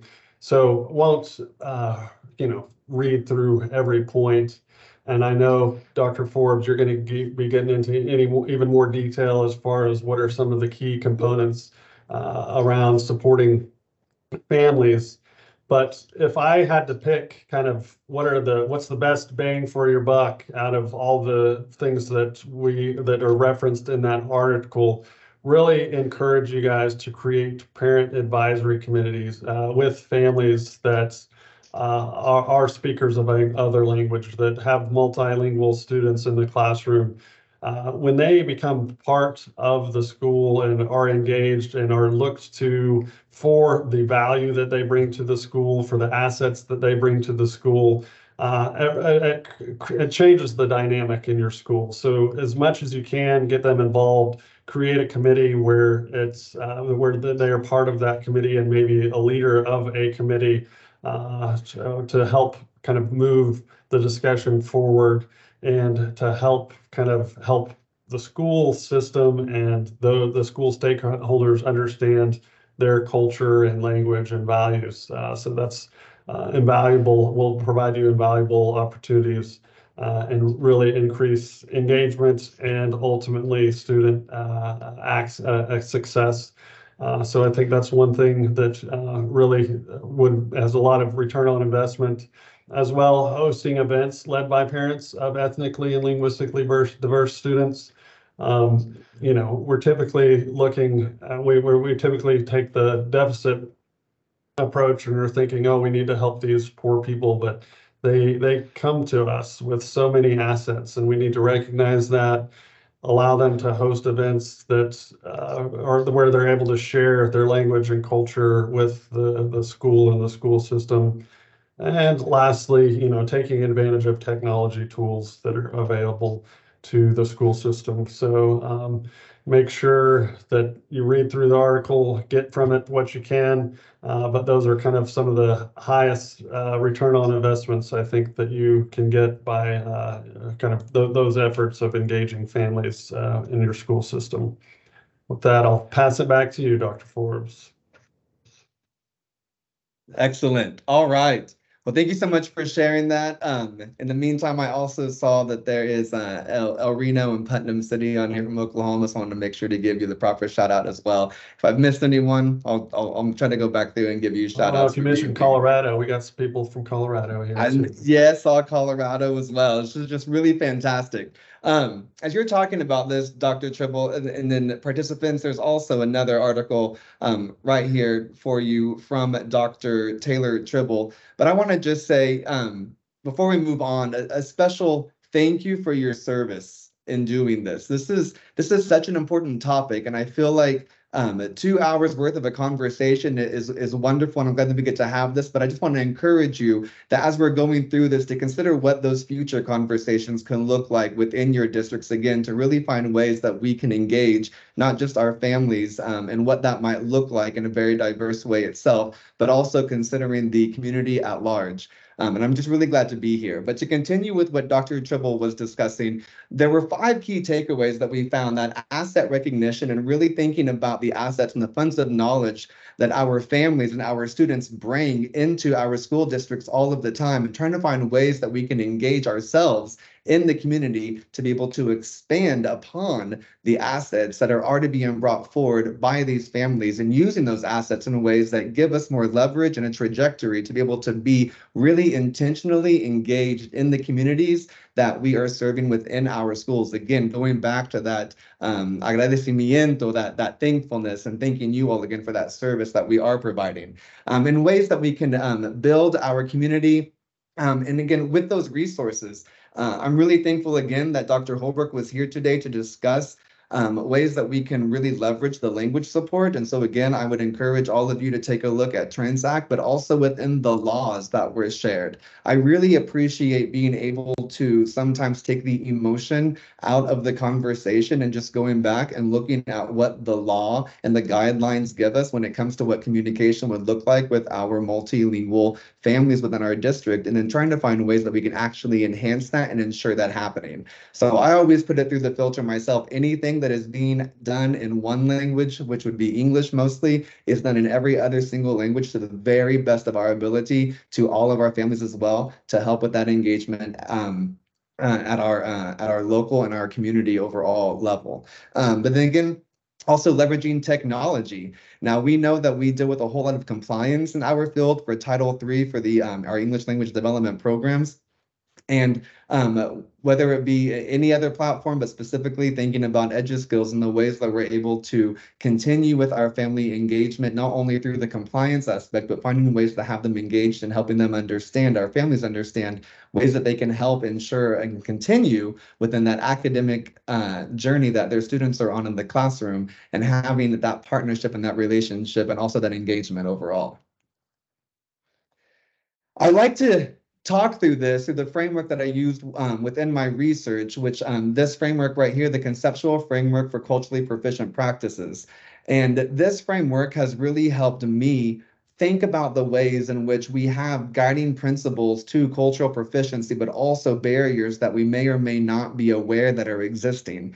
And so I like to use this as a lens that I go through, a framework that I consider whenever I'm in conversation with other school districts, even whenever I am considering how I respond and react in different situations or scenarios. But considering those that we are serving within our school district, this framework right here, it's read from the bottom up. And so I like to start on the right-hand side and focus on some of those guiding principles of cultural proficiency, and just seeing this as what it says here, as this moral framework of how we conduct ourselves in our school district and in our leadership as well, to make sure that we're encouraging this cultural proficiency, not just with our families and the stakeholders in the community at large, but the educators that are in our buildings with boots on the ground, serving our students and our families every single day. But just trying to understand that culture is a predominant force in society, that people are served in varying degrees by that dominant culture, and that we also are understanding that the students and the families that we're serving have to be at least bicultural to be able to participate at the same level as a monolingual, fluent English speaking someone who might be from your local area. they're just going to be processing through that one culture whenever other families have to be at least bicultural, if not multicultural, in some of these arenas, right? And so on the left-hand side of that, we see the barriers to cultural proficiency and trying to understand about maybe that resistance to change or not acknowledging it. And what does that look like whenever we consider our practices? Do we have culturally destructive practices or all the way to culturally proficient practices? And whenever you're on this continuum, you're on back and forth all the time. I try to be a good facilitator of information, but I also like to be very vulnerable and call this like the Planet Fitness, where this is the no judgment. There's just no judgment in this judgment-free zone that we have right here, so we can try to continue to be better. The more that we learn from each other, work together and collaborate together and engage ourselves, and we're engaged within the communities, the better as we can be overall. So that helps us really start to identify which practices are unhealthy and which ones are really healthy. And with that, though, you have those 5 essential elements for culturally proficient practices. And of course, it's assessing cultural knowledge, valuing diversity, managing the dynamics of difference, adapting to diversity, and institutionalizing cultural knowledge. And again, I want to go back to a little bit of what Dr. Holbrook was mentioning before in the very first hour of this presentation, but that really, that component that is in this framework of assessing cultural knowledge. And the more that we get to assess that cultural knowledge and the understanding of who we are and our own journeys through our levels of cultural proficiency on this continuum, but also engaging the stakeholders that we have, this lets us know in better ways that we can respond with our community and not doing things for or at the community, if that makes sense. Some examples here on that continuum from your unhealthy to your healthy practices. I was just very much very culturally destructive in certain ways and didn't always recognize that whenever I first began. I believe that as educators that we come in with our hearts on our sleeves and that we always want to make sure that we're doing the very best possible for the students that we are serving, for those little humans that are in our classrooms. At the same time, though, I wasn't very aware of all of the literature and the research that was out about the multilingual brain, multilingual, multi-diverse families. And so, for example, whenever I was that newcomer teacher, specifically at a middle school teaching 6th through 8th grade, the classroom again represented 7 countries and 8 different languages. I was very just stuck on English only in the classroom, just that target language, not considering how I was taking away part of not only an asset that the student was bringing to the classroom, but I was also taking away part of that child's identity and how that might trickle into the actual family component of their engagement and their involvement in the school as well. And then you can consider what that looks like on this continuum all the way over to cultural proficiency, as whenever we really seek the difference and esteem it as an advocate for equity, and we celebrate that. And so even doing things in our classrooms, such as translanguaging practices and using that entire linguistic repertoire of students, that's going to be engaging for them. It's also going to help them with their academic success, but that's going to be a strategy that we can use because we understand that that is an asset that they bring. And so I want to ask ourselves, how are we doing that same type of thought process for our families and making sure that we're finding those assets that they bring and coupling that with some of the requirements or the desires that we have in our school district as leaders to make sure that we have the richest multicultural engagement possible of all of our stakeholders in our district. Because again, it really is that unity in our differences that help us become better at what we're doing overall for our district and for our community. So as we're going through this, consider what that might look like. And just, if you want to share out, feel free to do so, but also maybe just keep this to yourself and just have that safe zone again where we're thinking, okay, was this a practice that was maybe not such a healthy practice like I thought it might be? Or was this something that was really ensuring that I was trying to break down every single barrier to help our students, our families, and the community at large be able to to participate in what we're doing in our school district? So I'm not going to speak too much to this because we have already gone over some of the legalities, but there are those legal requirements that we see for a multilingual parent involvement and engagement through Title III.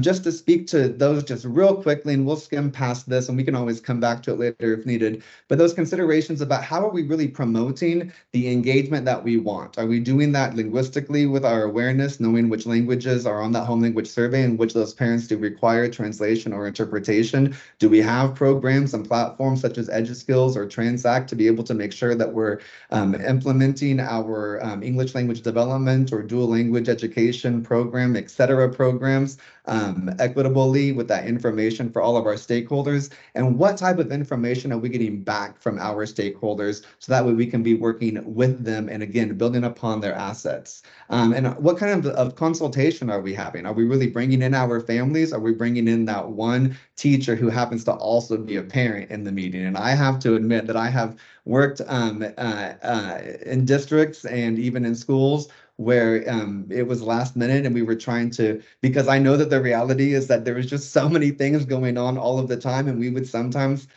need to find a parent, but they were also an educator. So did it fulfill the requirement? Yes. But was it the best practice? It wasn't. And I'm glad that I've been able to learn and to grow from that. So I want to encourage ourselves to grow from that as well. Again, what types of other, not just engagement activities, but maybe literacy activities do we have for our families? Many times we have teachers, at least in my experience, where the teachers say like, hey, like, Señor Kelito, that's what sometimes I'm called con cariño, with love. Mr. Kelly, I want to learn Spanish. What's the best way for me to learn Spanish? And so I will tell schools and districts that I think that the best way for teachers and educators to want to learn another language is, and especially Spanish in this case, is that they learn alongside with their families. They're wanting to learn that other language, that additional language, because the people that they are serving, the other people in their community, speak that language as well. And so if we can't always speak their language, we can sit at the same table, we can eat together, we can dance to the same music, but we can set up things like literacy classes, for example, where parents get to work with the educators and educators get to work with parents. And you can do this in such a way where the person facilitating this implements those same types of sheltered instruction practices that we discuss, but at the same time having that conversation now expanding beyond just what we're trying to learn with our academics and literacy, but we're really bringing community together where we get to have another qualitative approach that ensures qualitative outcomes that we're desiring. And then lastly, I want to just discuss with this last slide about Title III Part A is ways again, and going a little bit more into what, or not more, but just adding to the conversation with Dr. Holbrook and Dr. Tribble, is about having that language instruction education plan that most typically, at least specifically for the state of Oklahoma, is sent for your October 1 Title I consolidated report, and for other states, again, in your Title I report. What is that language instruction education plan?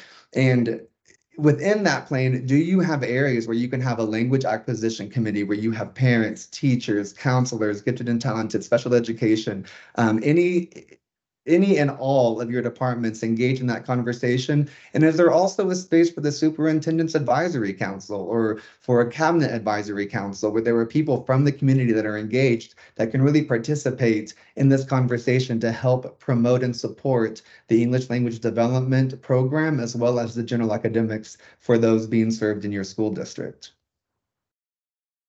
Some 6 tips for engaging multilingual families. Again, on the bottom of this slide, and again, all the slides, you'll see links to the articles that are referenced for this. But I really like this article from Edutopia. These 6 tips, make it reciprocal, right?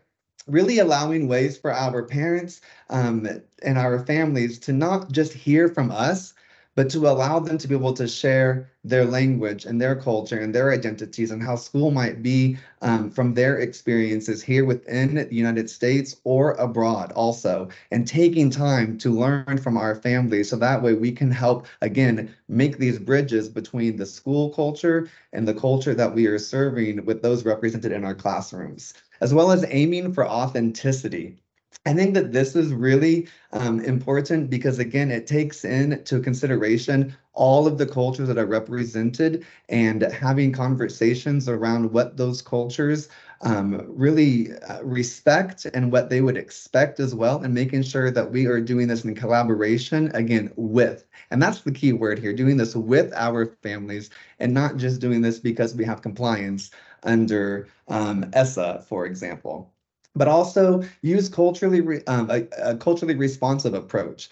There were even small situations considered in my research where communication needed to happen through a different application on the phone rather than just through text messaging, Facebook, or even emails. And that was through WhatsApp because the community at large used WhatsApp for their communication. So the school found a way that they could adapt to that and incorporate WhatsApp messaging for the families that were mostly engaged on that platform. Another thing is just to keep it simple and to consider, what does the process look like whenever we are disseminating information to our stakeholders, from enrollment all the way throughout the entire year, and ensuring that we have a streamlined process set up so that way families know exactly how, when, and where that they will be receiving information so they can continue to be actively engaged in the educational success of their students. Increasing capacity.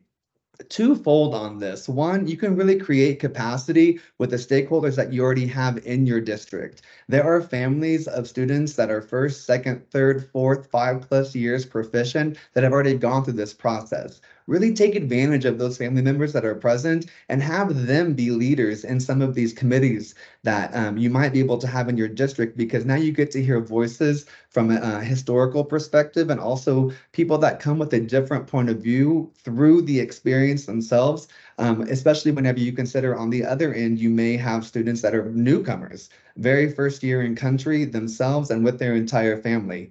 The other part of that conversation would be to increase that capacity. I really like to think about collective impact and what that looks like. So for example, we find leaders within our community that can be engaged and involved in what we are doing in our school sites and in our school districts, and having them be such a part of the conversation that, and I always jokingly say that if any one of us on this call happen to win the lottery and go buy a private island with a big mansion on it right there on the beach, and we go and we move away, that whenever we go and after we win the lottery, right? And we do that, that everything that we've done before doesn't stop.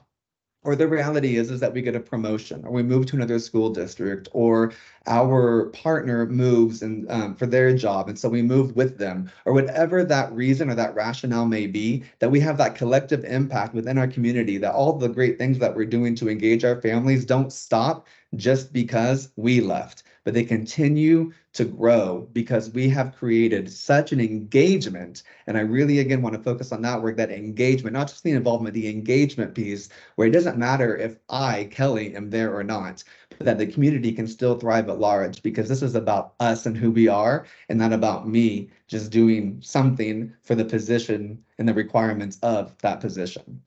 And then tip number 6, to find your way home. Now, some people may not want to do this. There may not always be opportunities to do this, but you can go to your students' homes. You can find ways to connect within the community. Now, going to their home may not necessarily be feasible, but you can definitely get into the community. And so I really do like what Dr. Holbrook recommended with having some literacy nights or community engagement nights at the local library. We're really trying to find places where your community already congregates and going to the community instead of them necessarily coming to you. I think that we can all remember times that we've experienced ourselves or heard stories of families that were multilingual, multicultural families that didn't always receive the warmest welcome when it came to their use of their native language or celebrating all of their traditions. I've even found where there have been situations where I have interpreted for a parent and their child before in a middle school setting because they weren't able to even have that conversation with each other. Just because of that loss of academic language that was happening with the student in their native language. So there was that disconnect as well. And so I think it's incredibly important for us, if we want to be part of the solution and not be part of the non-solution, I'll say, then we need to be actively engaged in those communities and find our ways home. Maybe not necessarily just to that student's house and that family's house. And if you can, I've been fortunate to be invited, and so I've definitely taken families up on that invitation. But I would also recommend just continuing to find ways to be actively engaged in the students' community at large, and making the district seen and having them engaged as well. 4 things to know, though, about partnering with multilingual families. school expectations. And if any of you are working with teachers also that come from different cultures or different education systems from different countries, having these kind of explicit expectation nights or these explicit expectation meetings are needed to discuss what does that look like for parental involvement for what we think that's going to look like for involvement and engagement versus maybe what that culture is used to with involvement and engagement. And again, it goes back though also that we have to make sure that we're cutting down the barriers when it comes to language and that we're actually communicating to parents. There are places where I've worked before and they have community engagement meetings. And so in various districts where I've worked, I always let the leaders of the district know and remember that if we don't have interpreters at these meetings, then they are not community engagement meetings. So if you have more badges than you do have parents, that's also not a community engagement meeting. But it's good to really bring in and engage the community, making sure that we are breaking down the language barriers to the very best of our abilities to help really express what these expectations are. And again, ask questions and to sit back and listen. How can we help together with these expectations? Also considering the cultural perspectives about disability. That's going to look different among different cultures as well. And so I'm sure that some of you are already nodding your heads and thinking about, yes, I've had that conversation before where a family did not believe that they wanted to have their child on an individual education plan or with the services of a 504, for example, because of what that was perceived in their culture. So again, having that understanding and finding ways to have that communication and bringing in even a social worker or with that collective impact idea, somebody from the community that can come in and help have that conversation about what some of those cultural differences might be. So an asset-based approach to language acquisition. We've discussed a little bit today about what some of these assets are for our multilingual and multicultural families. And whenever I was working with some pre-K teachers not too long ago, we had a small conversation centered around the fact that there are 4 years to 5 years that the students are bringing into the classroom with their very first teacher, which is their mom or their dad or any of their parents or their tios, their aunts, their primos, their cousins, their uncles, anyone at home, that they're bringing a lot of asset already to the classroom. And so I want to think about ways that we can really highlight what those assets are. And we have that for our pre-K students who are coming in with just 4 years, again, from their first teacher at home, all the way for our students that are up through 12th grade and beyond that are coming from just really rich backgrounds that they can help enhance the overall, not just academic learning, but the cross-cultural, that socio-cultural competence that we want to have explored in our classrooms, because that trickles out to home, right? And so the more that we have happy kids at school, then they're going to go home. We're going to have happy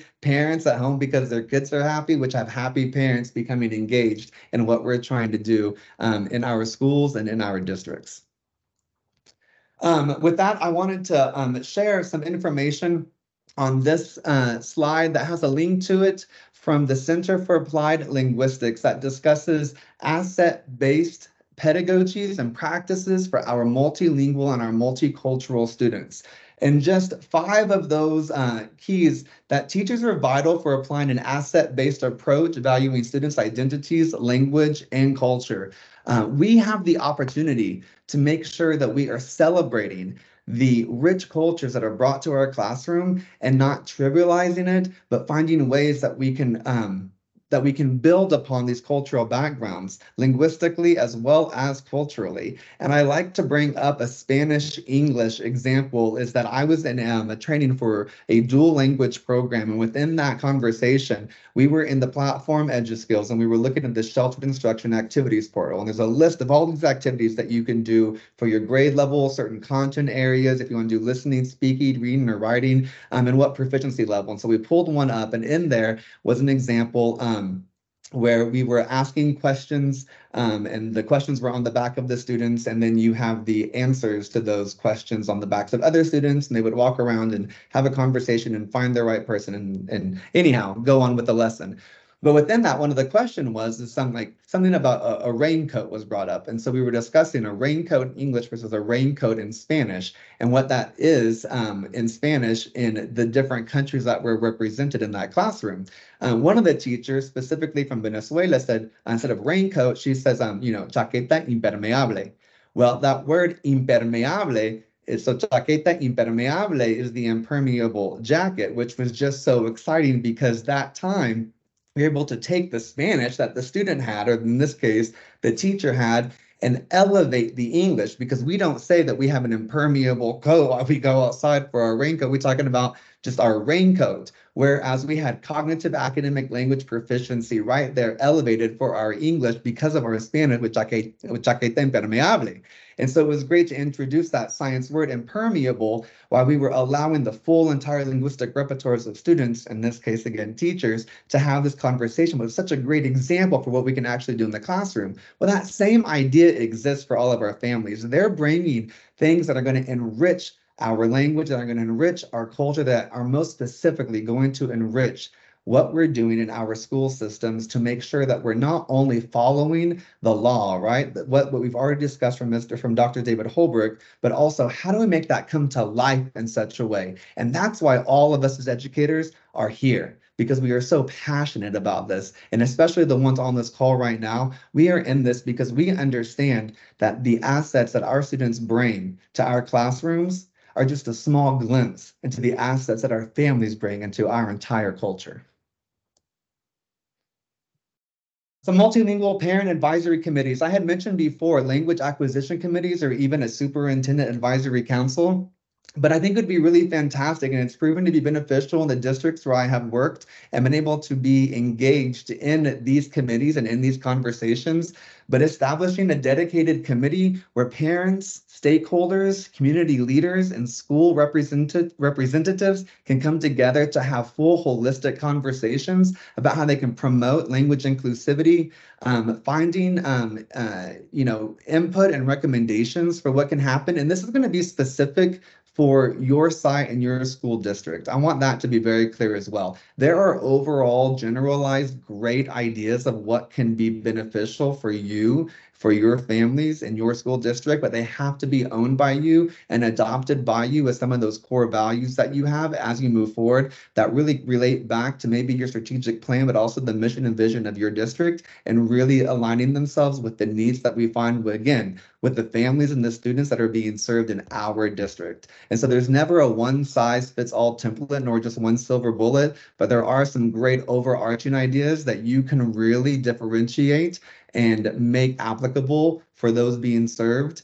right there in your local communities. Addressing specific needs, and lastly, allocating resources. The allocation of resources, I was surprised as I guess, materialistic and physical in nature that some of those resources are. It can be really beneficial on your websites to have a streamlined process where parents can go and they can find the same information in such an organized way that helps them be engaged and know what expectations are, what forms should be filled out, what type of parental involvement nights you have, etc. But the other types of resources are just physical resources, just materials that students need. And that came up a whole lot in my research about what cultural proficiency actually looked like. And it wasn't maybe so much of just having those resources, but the understanding of the need when those resources were needed and that why behind it. So really capitalizing on that domain as that why, and then engaging yourself with the community to help allocate those resources as needed. This right here, there's a QR code that you can scan. I'm going to make sure I find all the languages that are actually on here. I love, yeah, here we go. So I love this family engagement resource for multilingual families. This is from the website for the National Clearinghouse for English Language Acquisition. The QR code is right here, and I will quickly put the link into the chat so you have it there as well. Hold on, my mouse is... I can work on that for you if you want to keep going. Here we go. Yeah, no, I found it right now. I put it in there. But I encourage you all as well. Don't worry about using this just specifically for your emergent bilingual, your multilingual families, but you could use this for everyone overall. Again, I think it's a really great thought whenever you consider what that could look like, because now you're working on that pillar of socio-cultural competence and bringing in this conversation with all of the stakeholders. There's going to be definitely that time for that specific Title III need to have some really unique and specific and intentional and pinpointed conversations. But this information that is shared with you right now, it is really fantastic. Enrolling your child in school, I know families that for the very first time, they might have a pre-K or K student, and it's the very first time that they're enrolling their families in school, and they need this. Attending school in the United States, that looks differently for those new families, even after the pandemic a little bit. So that's still going to be good information, but it also makes them aware of the other cultural responsive activities that could be happening and strategies within your district, since you are going to be working with a multicultural group of individuals.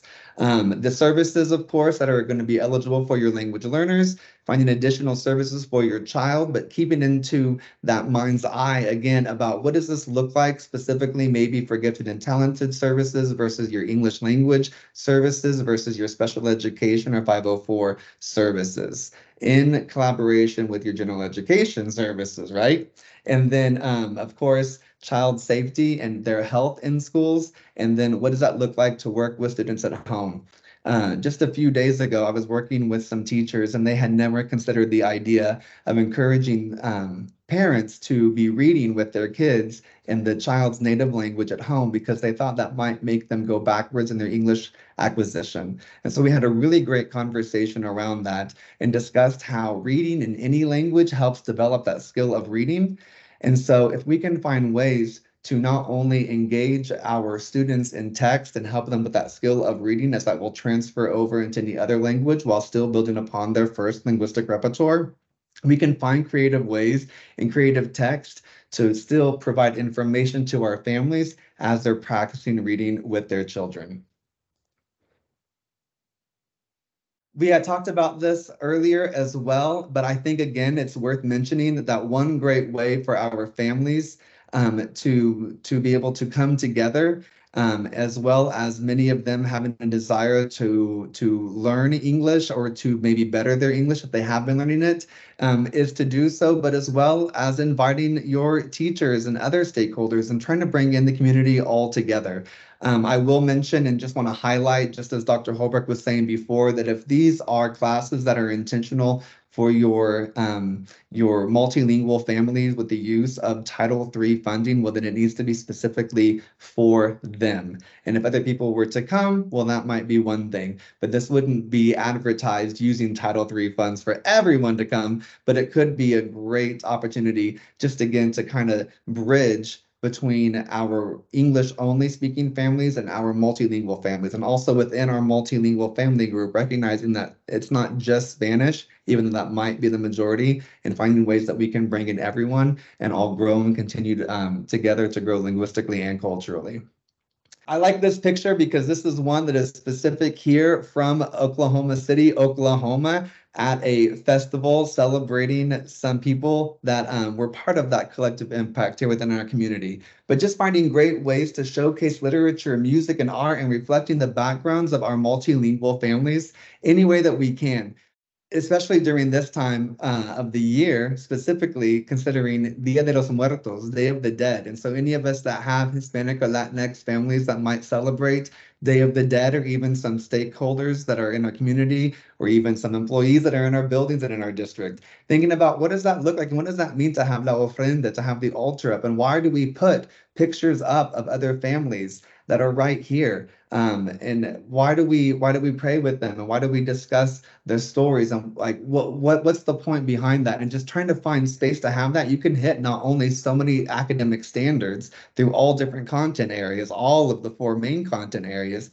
but you can really allow moments where the students get to be the leaders that sometimes they were the ones that were put up on the side, but now they're the ones that are the ones leading the conversation, because this is their culture, this is their representation, and they get to see themselves alive in the classroom and in their district.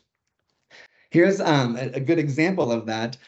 For the past 2 years, I've been working with the Dia de los Niños parade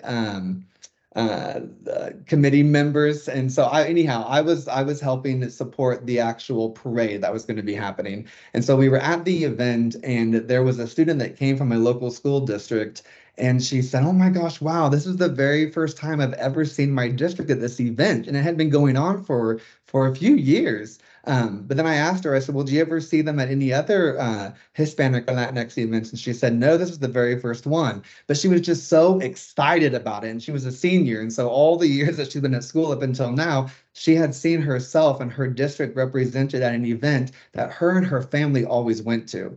And so it was just a really awesome moment and a great reminder to consider how these families need to be represented, and how we as people working in our school districts need to be actively engaged in our communities, again, to be of the best service as possible for our families. As a former educator, I mentioned I was passionate about family engagement. I ran a family engagement platform or program where I invited parents in to come in. And so I've basically taken that idea, and we've been moving towards an online platform that parents are able to access. We do have portions of the program in operation. Are we able to text links to parent letters, let them digitally sign documents, in addition to modules. This is an example video here that we do have available in English and Spanish, and looking at doing other languages as well. The example is helping your child succeed in school. We have digital access for parents as well, where they're able to actually go through and respond to questions. It's a curriculum that was built originally by the Center for Applied Linguistics. And over the years, I've built a strong relationship with them and have been able to get access to use the curriculum to bring to kind of the modern age web-based system. So if you guys are interested in learning more, I'd love to spend time with you. We're building it out to have at least 12 modules. Some of our districts are already implementing some of the system currently. Excited about that and how that system can be used. Ideally, if you guys have a family engagement coordinator, could be used by your family engagement coordinator to do web-based meetings like we're doing now, or you could actually invite some in, or you could do a hybrid session where you're showing these videos and giving them access to the curriculum where they're able to respond to questions. And then again, you can get feedback from them, and also ultimately where parents are going to be able to go see their students' test scores and all kinds of information that you guys have available to you in our system. So we're just kind of building upon that and using the resources we have now to help you guys better support your families. I would also like to draw your attention to the Cultural Connections Lab podcast that EduSkills sponsors, and I'm very fortunate and humbled that they asked me to host that, and I have had by far one of the most incredible experiences getting to be a host and sometimes a co-host on that podcast with the awesome team. And we Tell have them who the next guest will be. So our last guest, we had Doctors Thomas and Collier that were on. We've also had Dr. Tribble as well as Dr. Holbrook. And so I really do want you guys to come on and listen to this if you can. There's some great conversations that have been had. And Taylor, I'm going to let you say who the next one is, because you solidified this and I'm really excited about this. I'm really excited. Well, we'll be doing our podcast from the United States Department of Education offices with the Director of Office English Language Acquisition, Montserrat Gabre. So it's definitely exciting. We're excited to be able to be out there and just kind of hear her story and hear more about how the Office of English Language Acquisition is supporting school districts across the nation. I'm just so excited to get to meet with Executive Director Montserrat Garibay. That's going to be absolutely wonderful. And then her predecessor, Dr. Jose Viana, he was also a guest, as well as the past Executive Director of the Office of English Language Acquisition for USDE.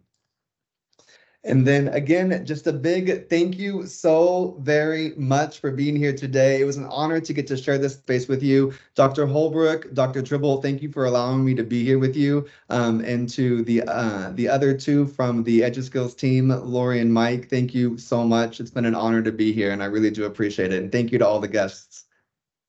Yeah, it's been fun. Good time. Thank you so much, Dr. Holbrook and Dr. Forbes. Thanks, Kelly.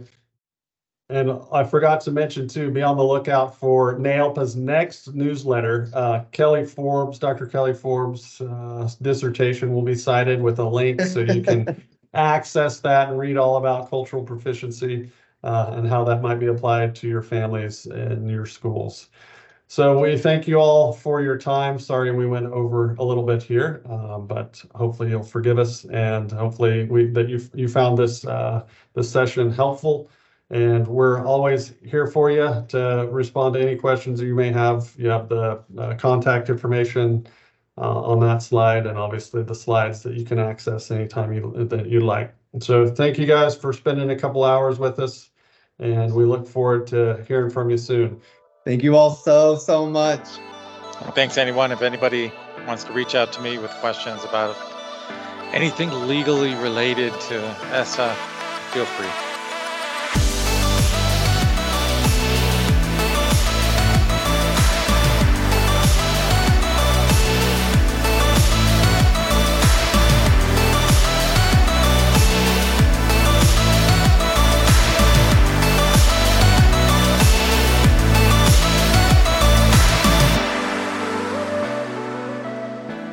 Thank you for joining us today.